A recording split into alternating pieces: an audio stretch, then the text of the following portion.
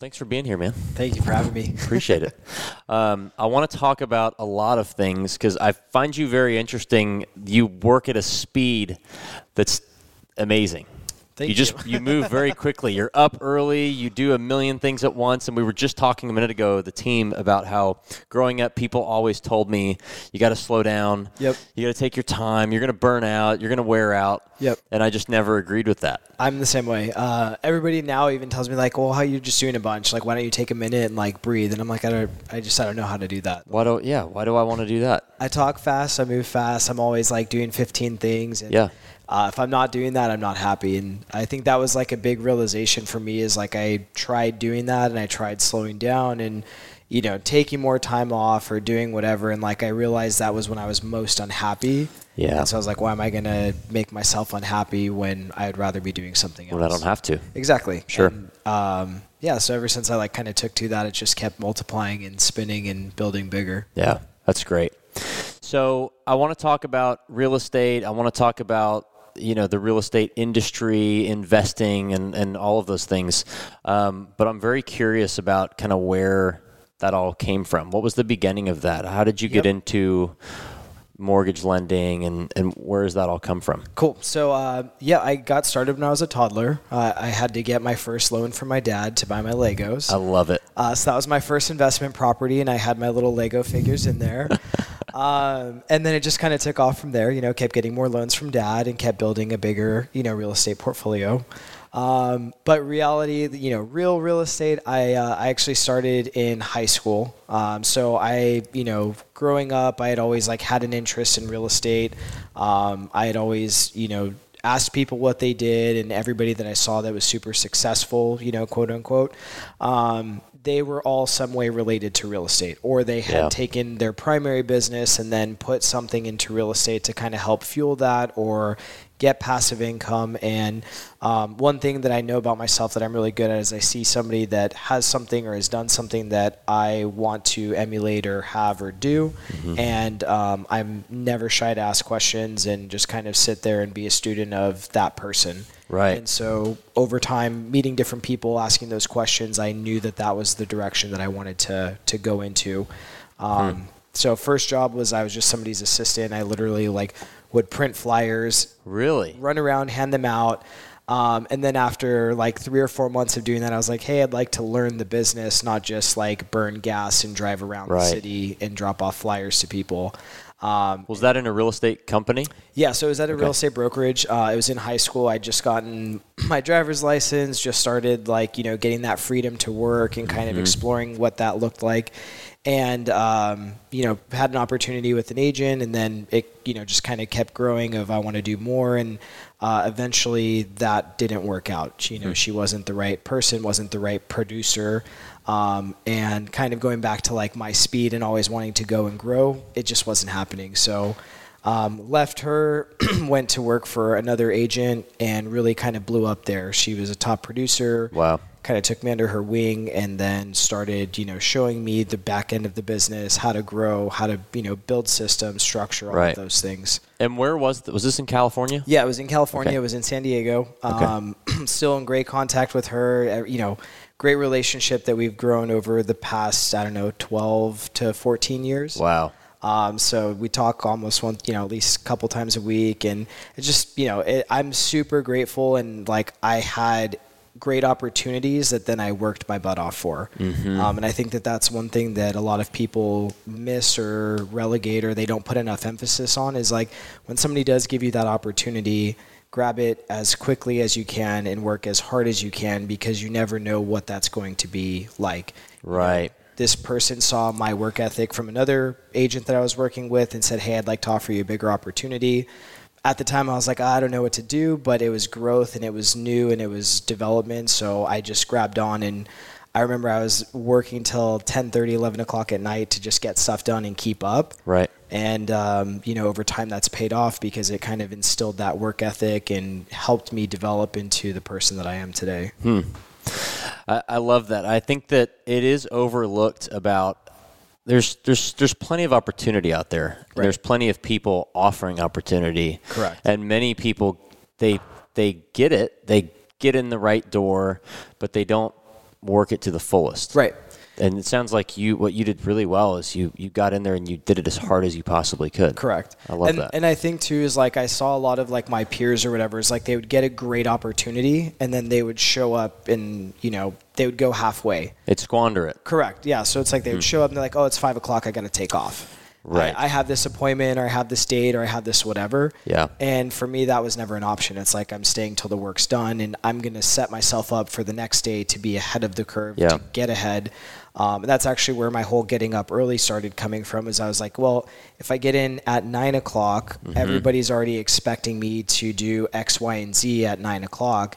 If I get there at 7:30, I'll have an hour and a half to get all of my stuff done so that when everybody shows up, it's already ready for them. And now I'm, It's already done. Correct. I'm not reacting to them. I've already sent out all of the emails to people that I need stuff to or from, I've already set my day up. I've already done those like little knick-knack things that I need to take care of for myself. So I talk about this all the time about getting up early. Yeah. I find it so important. So you started doing that when you realized that you could get your stuff done before Correct. you were needed by other people. Yeah. Has that been an unwavering? Unwavering. So have you changed the time that you wake up, or yes. how does? Okay. So I'm very OCD about like success and then growing off of that. So like once I saw 7:30 was a great start time, I was like, okay, what could I get done if I started a little bit sooner? Could I keep pushing it? And so I started pushing it back little by little by little. Now I'm usually up and about by 4. So like I'll set my alarm for 4:15. I get 9 minutes on the snooze, and then I roll out of bed. That's great. And it's worked for me because especially going between 2 time zones, so my business is Dallas and San Diego, I never wanted to be behind the curve in Dallas because I'm in San Diego. Right. And so I've always operated on like whatever my farthest, earliest time zone is. I'll always get up at that time. Correct. And That's so great. I like make that sure that I'm ahead of the day because I had, people that would be calling me at 8:30 Dallas time, that's 6:30 San Diego. So if I'm still in the gym or I'm still doing whatever my morning routine is because it's 6:30 in San Diego, I'm already 2 hours behind my customers. Right. Okay. And that to me was like a game changer for, efficiency and success because you're not having all these people that are bombarding you. Between 4 and 6 o'clock, that's my time. There's no expectation of an email back. There's no urgent things that somebody needs me to jump on. As soon as people start their normal workday, then I become on everybody else's time with text messages 100%. And emails and things like that. That's exactly what I said last week is if you wake up 30 minutes before you're needed, correct, that day doesn't belong to you. Correct. You don't own it. It belongs to your customers. It belongs to your boss or whoever it may be. And I'm a caffeine junkie, so it's like I get up, I have my pre-workout, and that like spikes my day and starts me off. If I don't have it, I'm like a zombie. I feel like crap. I feel like I'm behind even if I'm like, well ahead of the day. If you're crushing it. Yeah. So you're up for, and then what? Then you're in the gym. Because I like talking about this because this is the stuff that everybody actually wants to know. Right. Like we'll get into a lot of real estate stuff, which is super helpful, but these are the things that people, they like this stuff. Yeah. To be honest, there's a lot of great lenders. There's a lot of great realtors. Like the thing that separates, and I don't consider myself like super successful. I'm always learning something new. There's people that are 10 times better than me. Sure. Is like you're just these fractions of a difference, right? It's like I tell clients that I meet with, it's like I don't have some silver bullet that's going to change your business or change your financial picture or how I work with you. It's like I do all these little things right, and all of those little 1Z, 2Z things add up to 10 or 20% better. Right. And that's what changes the game. That's what makes the difference and separates me from my competition or helps me help an agent separate themselves with their client. Love it. That's great. So, that's so good. That's so good. I'm obsessed with the whole waking up early thing right now because it's hard for people at first. Right. Your first 21 days suck. Sure. That's like the habit forming or whatever it was. I just committed to it and I was like, I don't care what it takes. I'm going to do it. And actually the thing that really tipped it over was I had 2 friends that were also lenders. We were in the same coaching group. And we knew that we needed to get up earlier, and all of us wanted to sleep in. We didn't want to get up. Right. And so we had a bet that you had to take a selfie at the gym before 5 a.m. And every day that was missed, it was $100 fee. So Oh, we had man. like a little Venmo pot, and we would Venmo each other $100 if we missed. Yeah. And so after like 2 days of missing, I got annoyed with, losing money. Right. You're like, I gotta do this consistently. Yeah, exactly. I was there every day. Wow. And so then after that, it just became a habit. It was like my bedtime adjusted, my expectations adjusted, like everything shifted because I feel like people don't, they underestimate, like once you get that little bit of success with it, it just becomes like who you want to be. Like I saw that I was ahead of people. I wasn't waking up stressed out because I had 4 voicemails already. It's like you can change your course of your day. You're changing the course of your day. That changes the course of your next couple of days. That's a week, a month, a year. And you can really compound all of what you're doing every single day into long-term success. Gosh, man, that's so good. So, all right, so you're up at 4, and then you go to the gym every day. Every day. Every day. Even if I don't, let's say, like I might take Sunday off every once in a while, Okay. but I do something active. Okay. And I'm really particular about morning gym session. Okay. So, and the reason for me with that is like it gets my blood going. It lets me think. That's like kind of the only time where people aren't texting or calling or I'm in a meeting, so it's like my time to just, jam out to It's music. Yeah. And I used to do podcasts at the gym because I wanted to be more efficient. And then I would realize like my mood wasn't as upbeat after because I was trying to analyze everything I was hearing. Yeah. And so I've kind of switched that. I like listen to really fast music and just get my day going. Yeah. And if I don't do that or gyms have been closed, I'll go for a run or I'll do something to get my blood going because that to me is like the most important part of my day is getting ahead of that and getting that, waking my body up. What is your diet like? It's 90-10. Okay. So I'm always curious about everybody. I'm a diet freak, so I'm curious always about that. So I try to set myself up for success, or I don't try, I do. I don't like to use try. And I know myself, if I don't have something that's easy and readily available, I will defer to junk. The fast. Yeah, exactly. Yeah. So I'll defer to Postmates. I'll see what can get there the quickest. And I'll be like, I don't really need Jack in the Box, but I'll get a chicken sandwich and I'll be healthy. And then I'll throw in fries and a milkshake. And so it ends up just being like terrible. Yeah.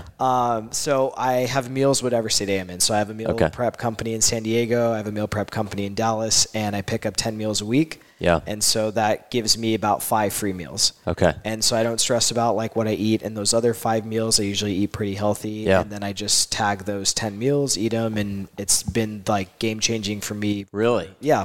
Because otherwise it's like even when I tried to meal prep, it's like I would spend Sunday, I would spend 4 hours grocery shopping, cooking food, cutting it up, doing all that. It doesn't really taste great. By the time Friday rolls around, I'm over it. Yeah. And it wasn't effective. So I was like, at the end of the day, I can pay somebody that this is their expertise. They make great food. They make it, all healthy and nutritious and all of that good And stuff. I don't have to do it. And I don't have to do it. And it's like $2 more than me cooking the food and spending 4 hours a week plus grocery shopping and all the other stuff. And who's the company that you use in Dallas? Punch Drunk Chef. Punch Drunk And Chef. that's his Instagram, so you All can right. go to it. Shout out to Punch Drunk Chef. And it is incredible. He switches the menu up every week. The food's great. He's a cool dude. Venmo, you pick it up on Sunday. It comes in a brown box. It's like easy, super. That's great. I need to look at that because I do the whole meal prep thing, and I usually only do about 2 to 3 days. Okay. I don't like to eat something on Friday that I made on Monday. Yep.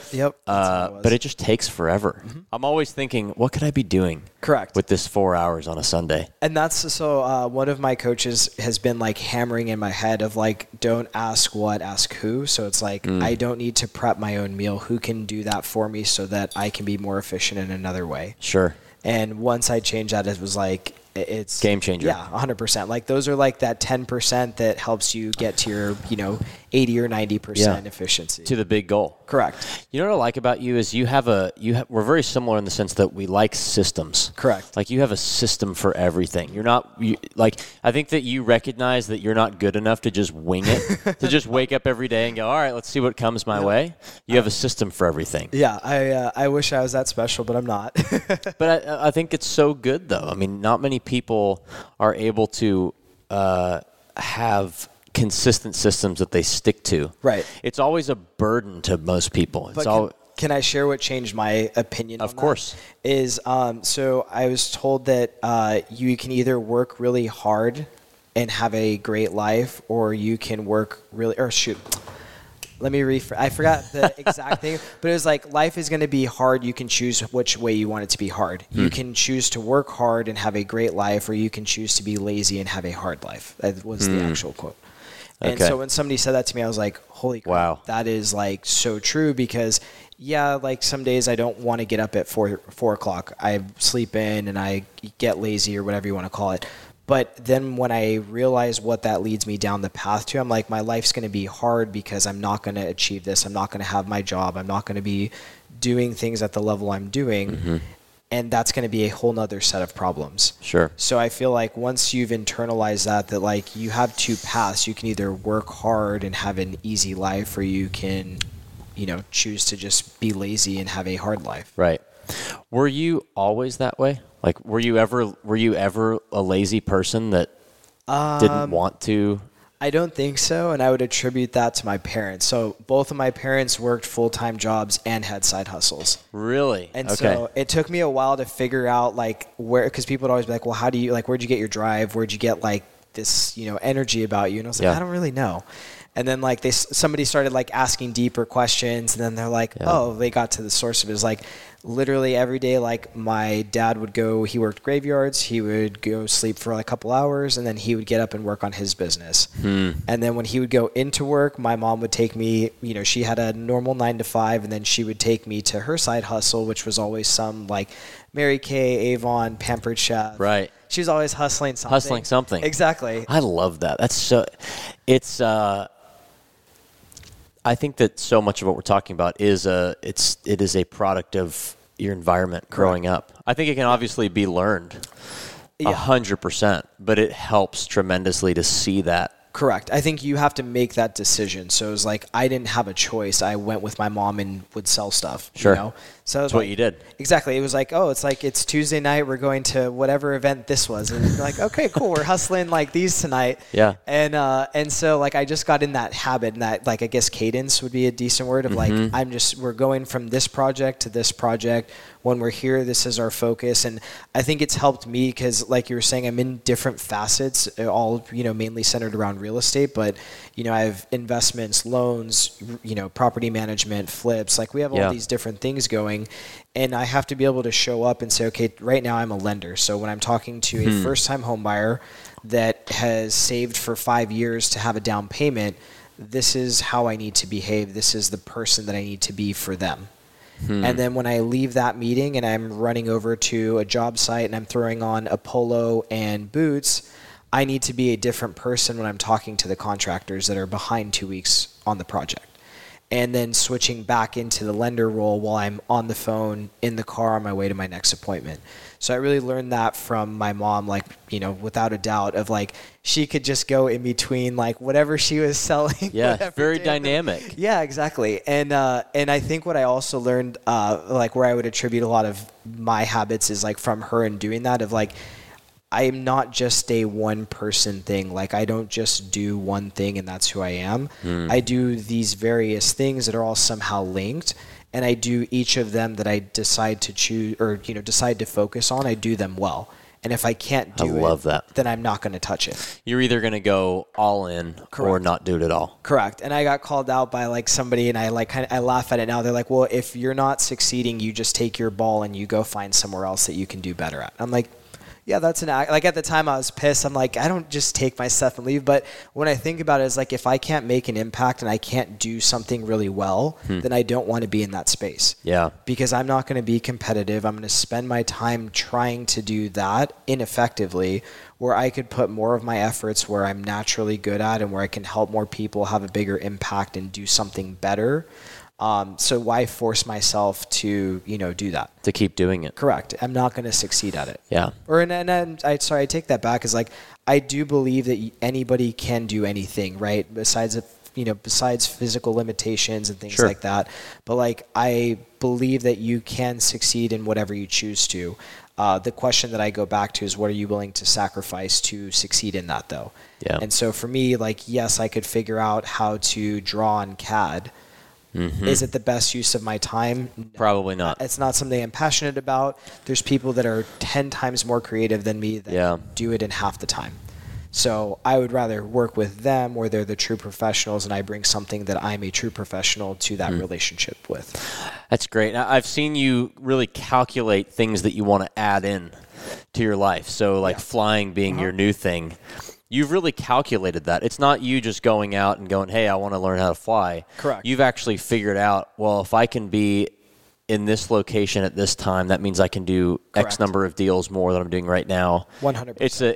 It's a business tool that you've actually calculated out. Correct. I really like that because it's not just sometimes people, and this happens with me, people will look at what I'm doing from the outside and go, oh, well, you're just kind of scattered over the place. It's like, no. It's all connected. Correct. It's for a reason. It's strategic for a purpose. Correct. And so like where I would bring that back to like a business perspective is like, I started doing lending and I moved into investing, right? I always wanted to be in investing, but lending was born out of I need to learn where the money comes from to buy properties. Yeah. So I backpedaled to lending, did, focus, learned, put everything into learning and being great there. And then I said, okay, now I'm going to start doing real estate. Right. So then I started the investing side. But at the end of the day, it was all calculated of like, okay, I'm doing investing now. Well, now I have enough properties where I'm paying somebody X amount of money in property management. Could I hire somebody and train them up to do a better job at a cheaper cost? So now I am in property management. And then you're constantly growing, and it's like people are like, well, you're doing all these different things. Like you said, you look scattered. Yeah. And what they don't see is on the back end is like you're actually making your own synergy. Like I don't need to go to somebody now to get comps for property management. I can do it myself because I've hired somebody that's really good at doing it. Yeah. And now they're covering, that cost is being covered by this other business that I would have had to pay anyways. So now I've built another business unit that then links into all the other companies. It's all inside of itself. Correct. I love that. And I think a lot of people don't see that foresight out. It's like, well, it's costing you X amount today. And I'm like, well, what is it costing me in a year, 2 years, 3 years, 4 years in opportunity costs? Yeah. Like in 5 years when I have X amount of properties, wouldn't it be better to have my own people in-house? Absolutely. But what people will do is they'll wait until they get 5 years out and then they're like, oh shoot, I have 1,000 properties. I need to bring this in-house, and now they have all those steps of I need to move 1,000 properties instead of me adding 2 every couple months. Yeah.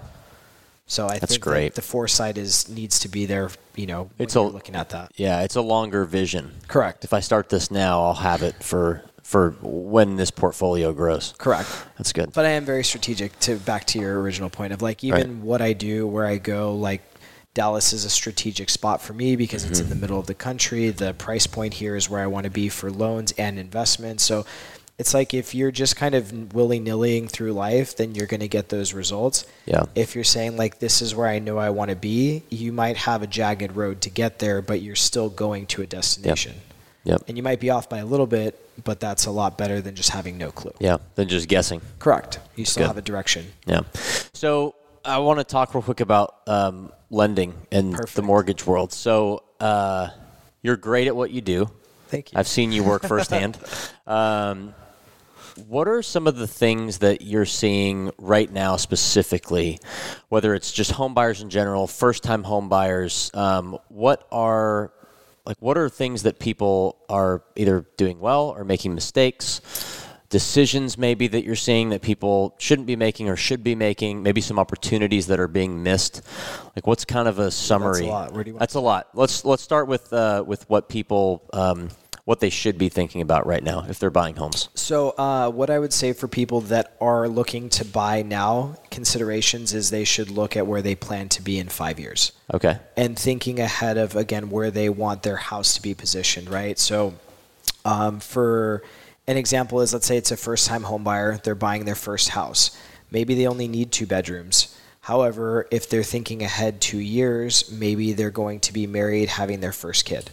So do you want to think ahead of that now and maybe move a little bit further than where you were originally going to buy, but buy something that's a better product? And so, and then it's, I'm not lost on the fact that I'm calling a house a product. That's, it's where somebody's raising a family. There's the emotional attachment to it. And yet at the same time, if you're making a strategic buy, you can still have all of that. Yep. Like I can buy a house that I love to live in that I'm also buying that needs renovations that I'm going to put and get more equity that's in a great neighborhood that's coming up. Right. So that's something that I think a lot of people get short-sighted on, and I did myself when I first started. I graduated college. I didn't want to live in an apartment, in a townhome. So there was this, I'll never forget it, and it's like the story I tell my clients. When I graduated, I could have bought it for maybe $400,000 in San Diego prices. That was very affordable. Okay. And then I said, no, I don't want to have an attached wall because it was a townhome. I was like, I want a house, so I'm going to rent for 2 years. So I rented, I didn't buy the house or didn't buy the townhome, just, had the same payment, all the other stuff. Right. And then like 2 years later, I look at what they were selling for, and they were selling for $700,000. Wow. So I lost in 2 years $300,000 of equity that I could have then sold and bought something and started investing a lot earlier. And started yeah. Correct. But in my head, I was like, no, I don't want to be there. It's not perfect. It's not this. I had all these excuses instead of saying like, I know this is something I need to do. Let me just take the action and put my foot forward and do it. Mm-hmm. The second biggest mistake, I guess, that I would see that people are making right now is they are stepping over pennies or stepping over dollars to get pennies.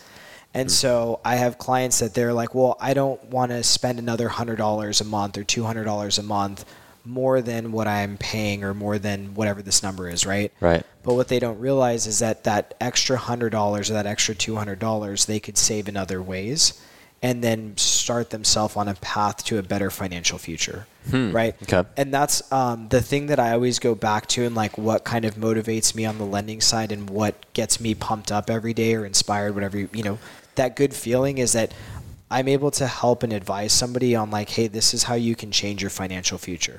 You don't have to rent forever. You don't have to have no assets. Like this is how you can get into something. Right. And so to see somebody when they don't, not necessarily don't take that advice, but they use that as the reason of like, oh, I can't, I don't know where I'm going to get that $50 a month. And then you look at their bills and I'm like, you're spending $150 on Postmates. Right. So like it's priorities and really setting that tone of where they should be looking and where they should be going with it. I listened to a podcast a couple of years ago, and it was with a divorce attorney. Okay. And he was talking about how people trust him. He was talking about relationships. Okay. And he was talking about how, people trust him more than they would their therapist or their best friends or anybody because they have to. Okay. Like he has to be able to represent them in court, so they have to. That's all the nitty-gritty. Yeah, they have to tell him everything. Okay. And so he's able to look at somebody and go, okay, well, you need to be honest with yourself. Correct. You're doing this incorrectly, or like I'm actually looking at the facts. Right. It sounds like that's kind of the same thing. Like when people start whining about, well, I can't spend an extra $50 here or there, you're able to point to it and go, well, you're mismanaging Postmates or whatever. And it's funny because so when I first started, I was like, always shell shocked. And I was 18 or 19. So I'm telling all these people that are 30 what to do with their money. They're probably saying, what does this kid know? Yeah. And now that I've kind of grown into it, I'm like, now I have no shame. I'll be like, well, when I looked at your bank statements, I saw that you spent this, this, and this. Don't you think you could maybe cut back on this and this, and that would find that $100? Well, when you say it like that. Are people usually receptive to that, or do they get? Yeah. Okay. And I'm like, and I just my natural way of being is I like to tell jokes. I like to be funny and personable. Yeah. So it makes it work. And so I'm like, come on now. I like Postmates too, but do you really need to spend $200 when your mortgage payment is, $2,400? You're spending almost 10% of your money on Postmates. Give me a break. So just little things like that over time, it's you learn where to guide and steer people. And I think that that's something that's come with striving for excellence is what I would say is I learned that technique or to call somebody out because I asked somebody else. I wasn't afraid to say hey, you're doing better than me. How do I get to this level? And where that kind of dynamic changed is somebody said clients are coming to you for advice. So when you're not giving them straightforward feedback, you're doing a disservice to them because they're trusting you. And when you let them roam about on their own or, figure things out when it's your job to guide them, then you're not helping them. Right. That's your fault. Correct. And I've coached up a lot of realtors in that sense because For us, my main book of business comes from working with realtors. They have their book of business, and then we work together. Right. And so I was hearing a lot of agents like, well, I don't want to tell them what to do. Like, I want to let them figure it out.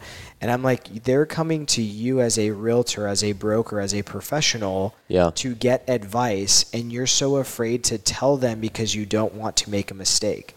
And so you're like, well, do whatever, pick whatever home inspector, pick whatever lender, pick whatever this, that, or the other thing. Yeah. And these, clients are maybe buying a house once every couple years, if that, maybe sometimes 5-10 years where they're buying.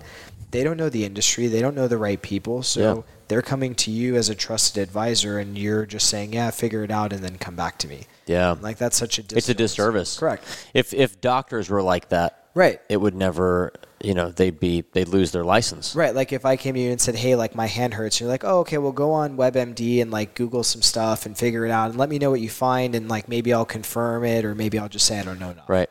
Like, that would never happen. It would never happen. But in our industry, it's like so commonplace because people are afraid to refer somebody, or they're, afraid of whatever it is, that they don't want to lose the deal if the client gets upset. I think that's it. It's that it's they don't want to lose the deal by upsetting somebody. Correct. So they're willing to malpractice, I guess. Yeah. And they blame that on, they're like, oh, well, my broker says I can't refer anybody for anything. I'm like, that is like so far not the case. Like, that has been litigated and you're allowed to refer people. Right. And so I just think it's a different perspective. And for me, it's like, I've always come from like, how do I help somebody? How do I educate them? Yeah. And like, even in my, like with the lending side is like, I give people like, here's all the options you qualify for. These are the two that I would recommend you look at, and I would pick this one if it was me doing it, and here's why. Yeah. And then I give them that, that explanation. I give them all the details, and I also give them all the choices. Right. And then that way they can look at it. They know what they're doing. They're making an informed decision, but I'm also helping guide them to what they should be doing because I'm the expert in it. And that's one thing that I know has definitely changed my business, or has gotten me to where I'm at on the lending side, is being able to educate somebody on their options. Yeah. Most lenders, you go to them like, oh, here's your rate, here's your payment. And then when I talk to them, I'm like, okay, well, I can show you how your payment's going to be more with a lower rate, and I can also show you how it's going to be less with a higher rate. Yeah. So if I'm giving you all the options, you can see what's really best for you, not just here's the rate and here's your payment. But I'm going to guide you through that and tell you what I would do if I were you. Correct. And that gives you, and it's like a different relationship. Like, most of my clients are from a referral. Like, I don't do online advertising. I don't do like, all of the marketing side of it. Yeah. Because I'd rather be an advisor to somebody. I'd rather take that extra 20 or 30 minutes because I have less people that I'm working with. Sure. But I'm not losing people in fallout because they're going to some other random lender. Yeah. So that's been, I think, if I, say what people are doing right or wrong, or, there's hundreds of explanations or hundreds of things, but I think it's really focusing bigger picture and where you want to be strategically. And then for, clients of focusing on what am I doing now that's hampering my long-term future, the Postmates, the not buying a house soon enough, those things that are going to, cripple them in 5 years, let's say. Yeah. So there's so much debate on, do I own a house? Right. Do I get into rental houses or apartments, or do I rent where I live, or what do I do? What's your take on that? Is buying a house to live in a good idea? Yes. So talk about that. Yeah. So there's different facets to look at, right? So I think that buying a house is the most solid way to start your wealth building. Okay. Because you can get in as a first-time home buyer, just like you did. You get in with a lower down payment, a great rate. You get something, and then you start building, right? Right. And then once you're in there, now you're getting appreciation. So every year the house is going up. Whatever, people can say what they want about appreciation. Every house is going to slowly but surely be worth more over time. There's only so much real estate on the earth, and there's more people that are coming into it, right? Yeah. At the same time that's building, you're also paying down your mortgage. So in 30 years, you're going to own this property free and clear. It's going to be worth X amount, and there you go. You have your first easy asset that you buy. What most people find after they bought the first one is like, oh, well, I can buy another one in a year. So now they've got a rental, and that's how most people will start building their portfolio. Okay. I think that there's been a lot of sensationalization about living in a rental and then buying investment properties. And to me, that's like a whole different subset. Like you're really committing to being a real estate investor at that point. That's going to be your full-time deal. Correct. And Okay. I think that, I follow Grant Cardone. I've read all of his books. I think he's a great salesperson. And I also think that he's pushing people to be renters because he's buying properties that he needs renters for. So naturally, he's selling his own product. And then Right. a lot of people have rushed into that. Yeah. And I think a lot of investors right now are overpaying for apartments and multifamily because that's what's being pitched as cool. And I tell, anybody that asks me that, I'm like, you need to still do your due diligence. Like, don't buy something just to say you're a real estate investor and you're buying apartment complexes because Right. that's the cool fad right now. Yeah. Like that will eventually crash and burn if everybody runs Goes up and those does it. prices. Correct. Because you've stayed in the residential Correct. world. Is that where you're going to stay, or are you going to move into commercial, or I'll what's your plan? probably start expanding, to be honest, but it's like right now my plan is, do what I know and then slowly grow into these other projects. Yeah. And it's funny because I say like slowly grow into them is like how quickly can I buy a building that I'm not worried about the cash flow. Yeah. So I still have that same cadence and the same speed of doing it, and at the same time I'm calculating the risk. So like my future 1 to 2 year plan is like I'm buying enough rentals that I'll have the cash flow for those cover a big development project. Got it. So I'm still going for the bigger project, the bigger deal, but I also am leveraging less and taking less of a risk because Yeah. I don't want to overextend myself and then be stuck with, $100,000 a month in mortgages, and Yeah. I can't afford that. So I think that people, in general, of taking a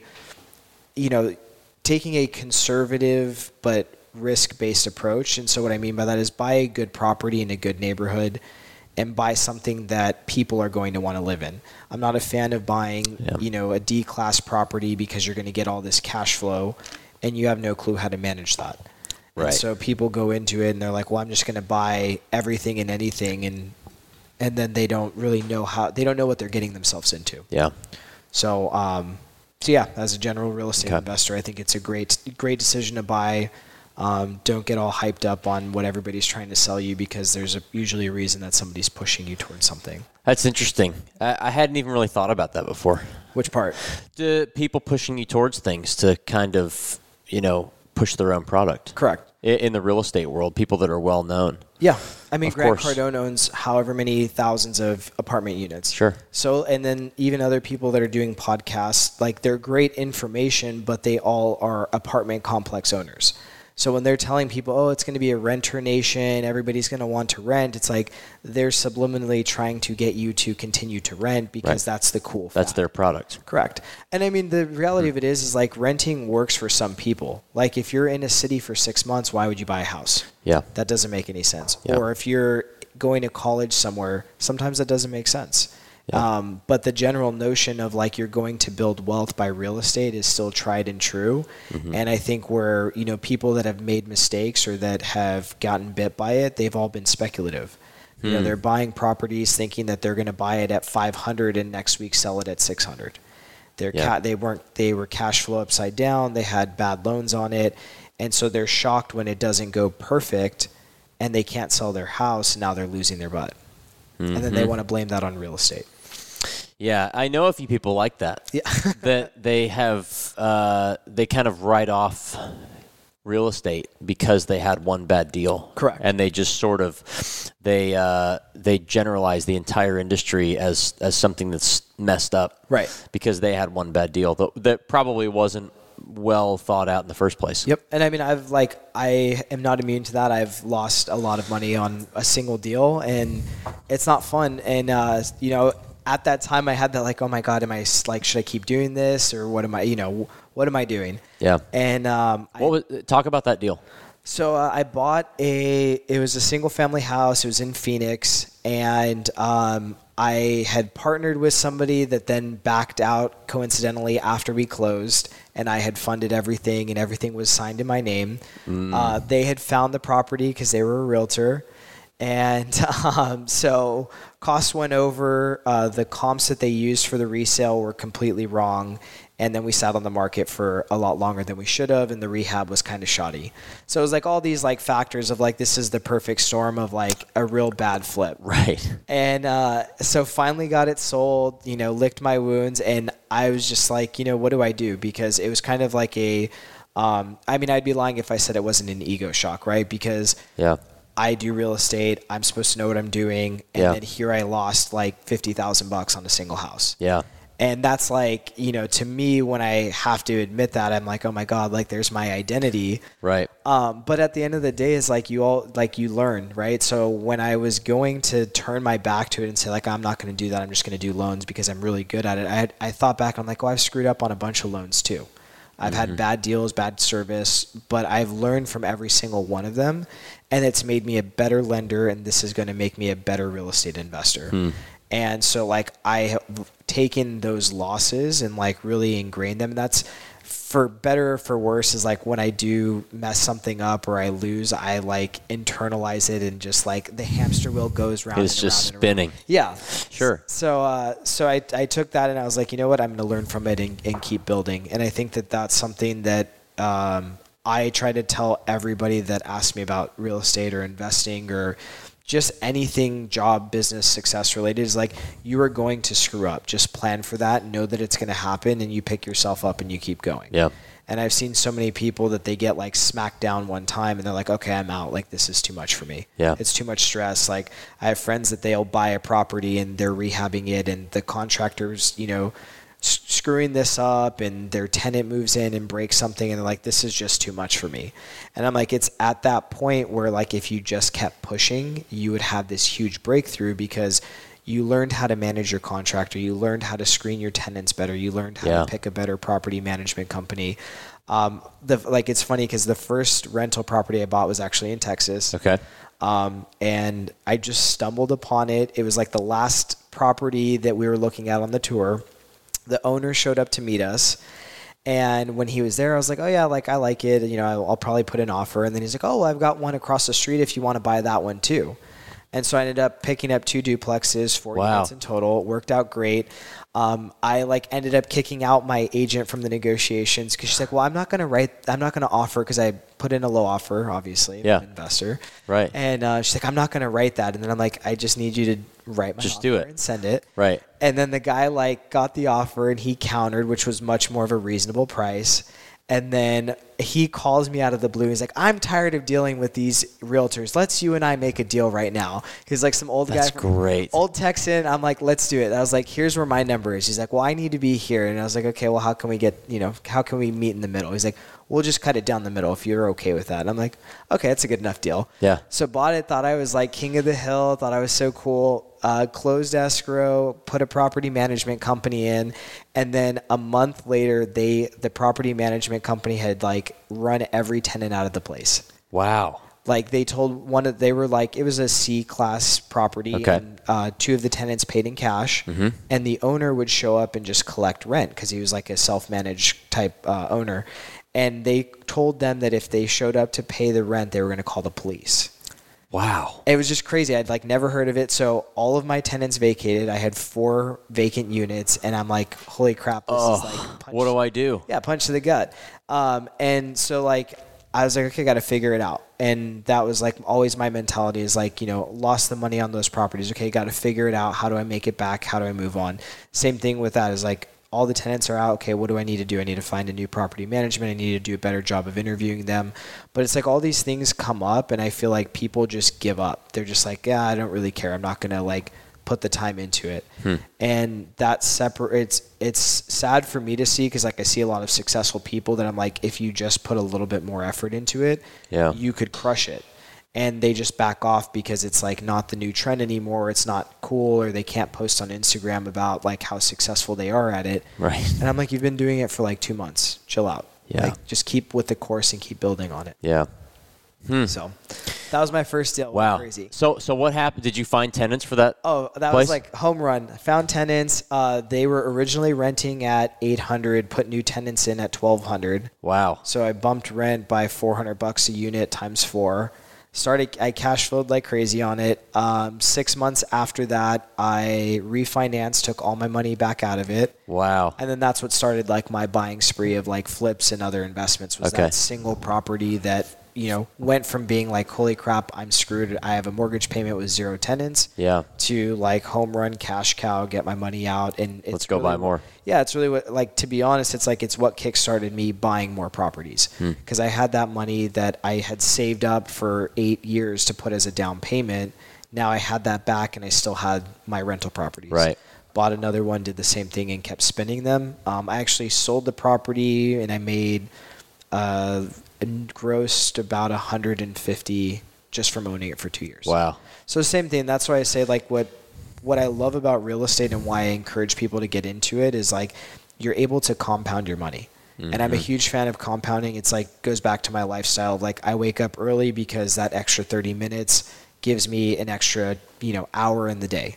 So if I can take 30 minutes to get an hour, I'm going to do it every single time. Yep. Same thing with real estate is like I'll take my 20% down and I'll buy something that the bank's giving me 80%. Then I'll watch it appreciate. I'll take my money back out. Now I still have that asset and I'll go buy something else. Yeah. And eventually over time, it's like it just compounds over and over and over and over and over. Sure. I love that. It multiplies. And what does your portfolio look like right now? What do you do? Because you're like all over the place. Yeah. Right now. you travel around and you have more deals going than anybody I know. So what are you doing now? So right now I'm mainly buying fix, flip, and hold. So okay. The investor term is BRRRR. You buy it, renovate it, rent it, refinance it, repeat. Got it. And so you're not flipping and selling these things? No. Okay. I have one right now that I will probably throw on the market because it's got a pool and I don't really want to deal with that maintenance and liability and insurance and all of that. Sure. And it goes back to like I've seen too many people, try to flip and then they get stuck with something and then it just kind of decimates them. Mm-hmm. And so for me, I always want to have multiple exit strategies of whatever I'm buying. So if I fix it up and I renovate it and somebody gives me a stupid price on it, I will sell the property in a heartbeat. Yeah. If not, I run my numbers off of a low rental rate and I put it on the market, put a tenant in there, get my money out, and I go buy something else. Yeah. And I think that, I was told by somebody that's super successful, probably like wealthiest person that I know is like, he's like, I never build anything with the intention to sell it. Everything that I build, I want to hold on to forever. Yeah. And he's like, so I spend a little bit of extra money in building it. I spend a little bit extra to make it last.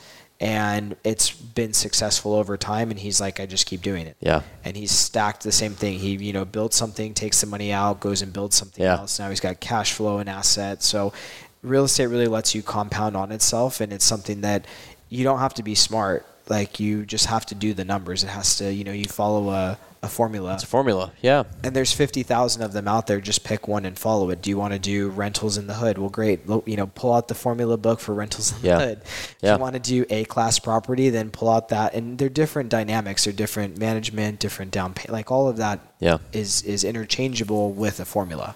That's great. So I love giving people practical advice on these. So if somebody wants to start this now, what is step one that they go and do? What do they need to have? What do they need to do? Okay. Yeah. So how do you get there? So I think I'm a fan of house hacking, especially for younger people. Okay. I know we're both kind of same age group, younger, and a lot of our friends and family are just kind of starting in that path, right? Right. And so I say find something that you can buy and put a roommate in if it's a single family house. Okay. So buy a 3-bedroom, you live in the master, you rent out the other 2. Okay. Because you don't have a family, you don't have kids. If you have a girlfriend, boyfriend, whatever. Yeah.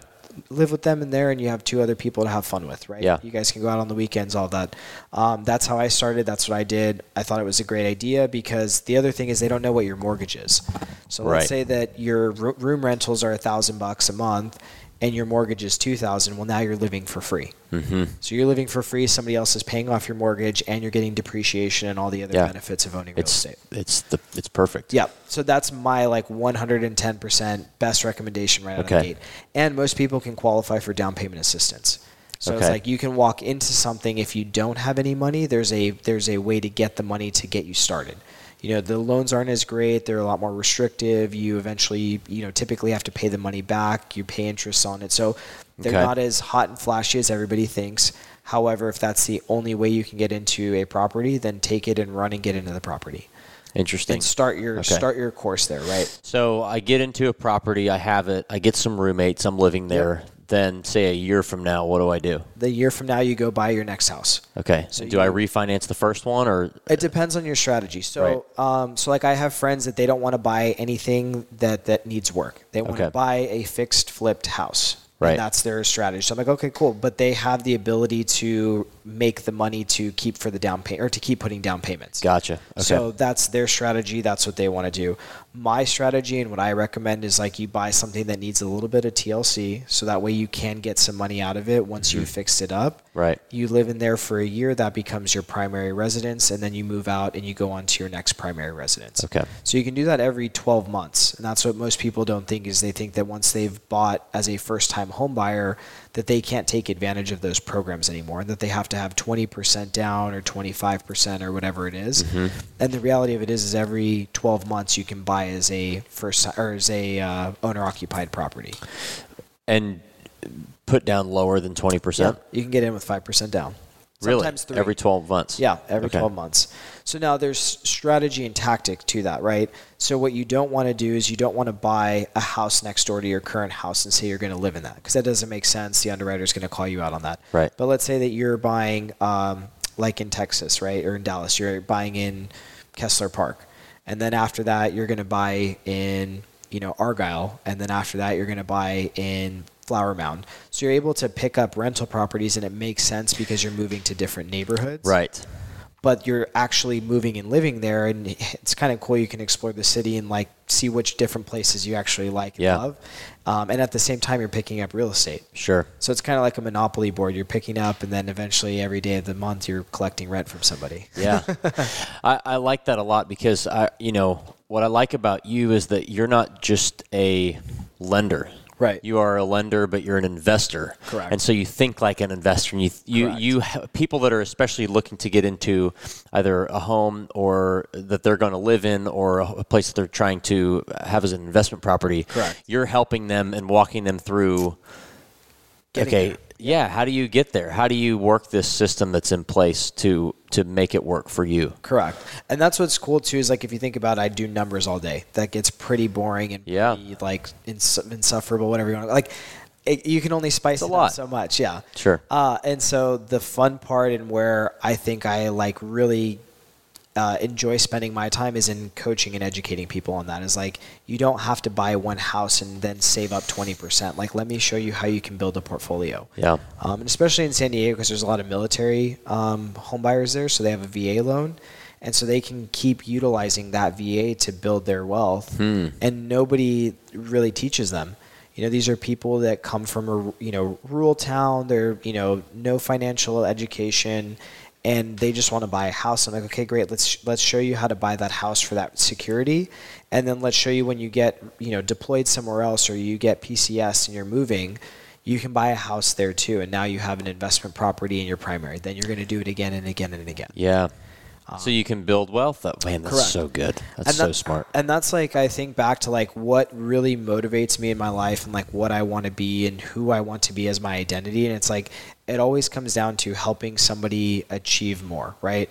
And I know that sounds like kind of like in the dust, or like in the clouds, whatever you want to call it. Yeah, but makes like, perfect sense. The reality of it is, like, I get joy by helping somebody achieve whatever it is that they're looking to do. If they want to buy a house, great. Let me connect you. Let me get you into that. If it's somebody that wants to start a business, let me find somebody that needs your services and connect you. Yeah. And that's where I go back to like being educated and being able to help people really separates myself, or separates what I can offer to people, because at the end of the day, I just want to connect them in the best situation. Right. Whether that's building a home, buying a flip, buying an investment, like I'm motivated by getting them to their goal. Sure. And it makes the numbers part a lot more bearable. Absolutely. Yeah, because you're seeing the benefits of your work. I love that. And so what's your goal? What's your vision? I mean, what do you go? You're buying up all. I know you have a lot of them. A lot of visions. But with real estate primarily, I mean, and I know some of these, but with your portfolio, what does that look like in 20 years? 20 years. That's a far shot. It's a far shot. I would say 20 years. You're looking at like tens of thousands of units or in equivalent in square footage of like commercial and retail and different types. I think right now I'm focused on residential because I know that and I want to master that more than I am right now before I step out and start doing office space or mixed use or things like that. Sure. I think right now my focus is on taking the little steps every day to continue to build so that I can get there in 20 years. One thing that I know I personally did and kick myself is like I set this astronomical goal, but I didn't really take back of how do I get there step by step by step. Have you read it talks about lead measures and lag measures? Sounds familiar. It's like the four, here, I'll tell you. Let me look.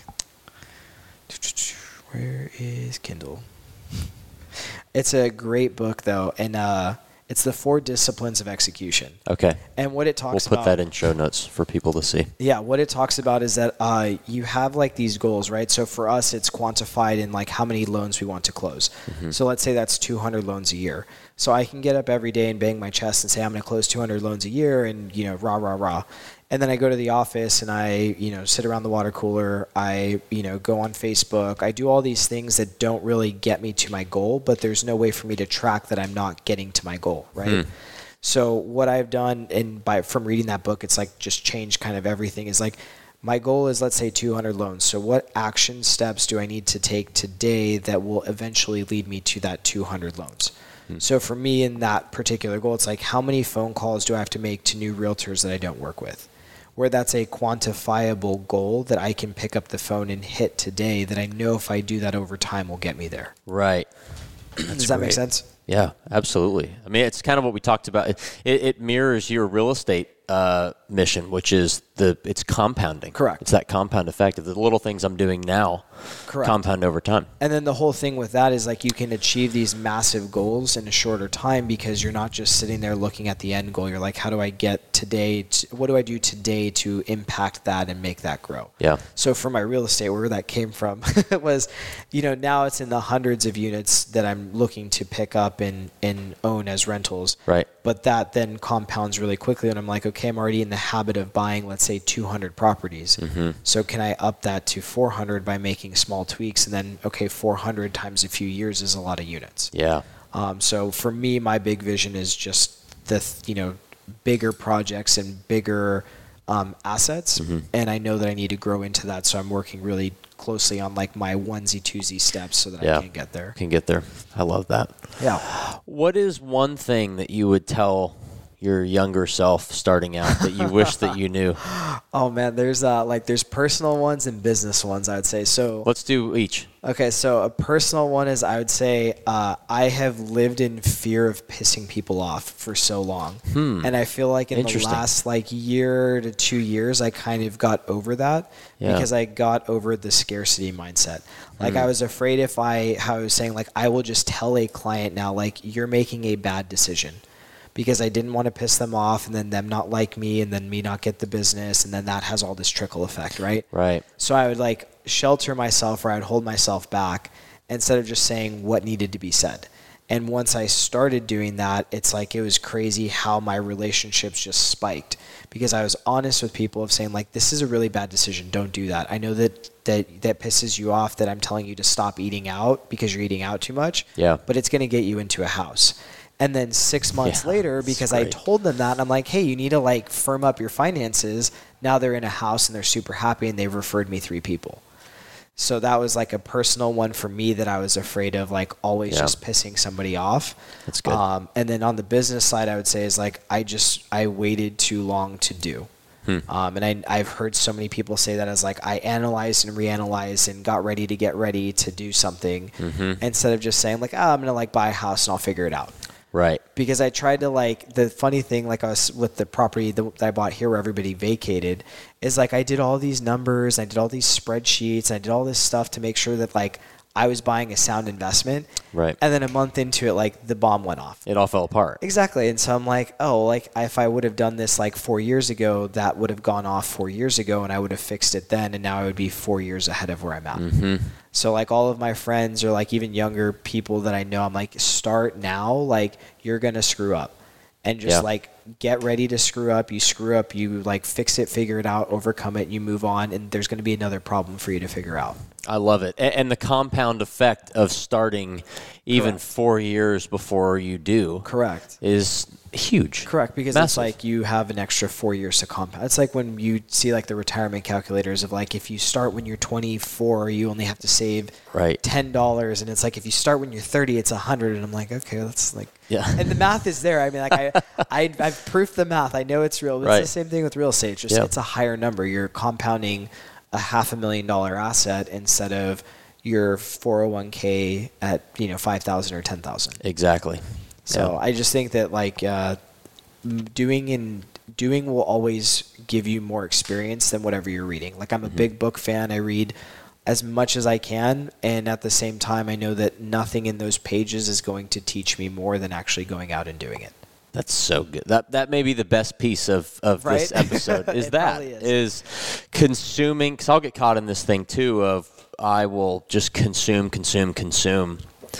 and think that that's doing a lot of good for me. Right. Instead of actually just going and doing one thing. Correct. That will teach me.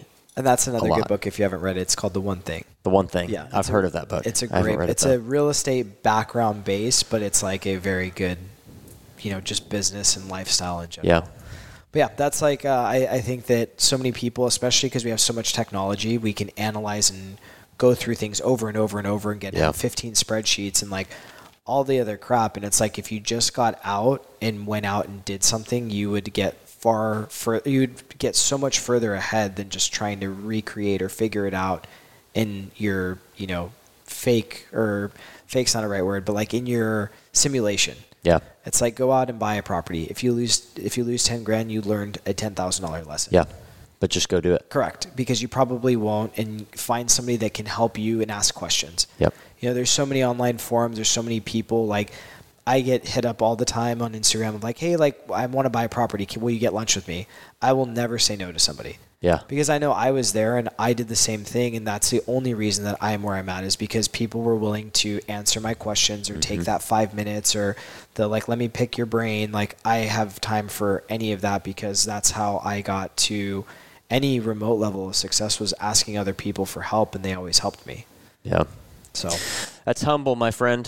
Thank you. Well, good stuff. Well, thank you so much for doing this. I love this episode because it gives people, anytime I do a real estate episode, that's when I get the most feedback. Okay. Like anything that has real estate involved. Why is that? Because it's something that people can apply right now. You can apply many things on these episodes, but it's something that can really jumpstart somebody's life. Right. And so, Katie, who you wrote her loan, she wanted to buy a place because of a podcast that we did. Oh, really? Yeah, with Tim. Okay. So, and that's the thing is like it's something that's doable. Yes. And it's so doable. Ask the question, ask for help, like reach out, reach up. Like there's people that will show you. Yeah, absolutely. Well, we'll have to have you back. I'm looking forward to it. Because this is good. Well, thank you so much, and we'll talk to you soon. We appreciate it very much. Thank you for having me. All right.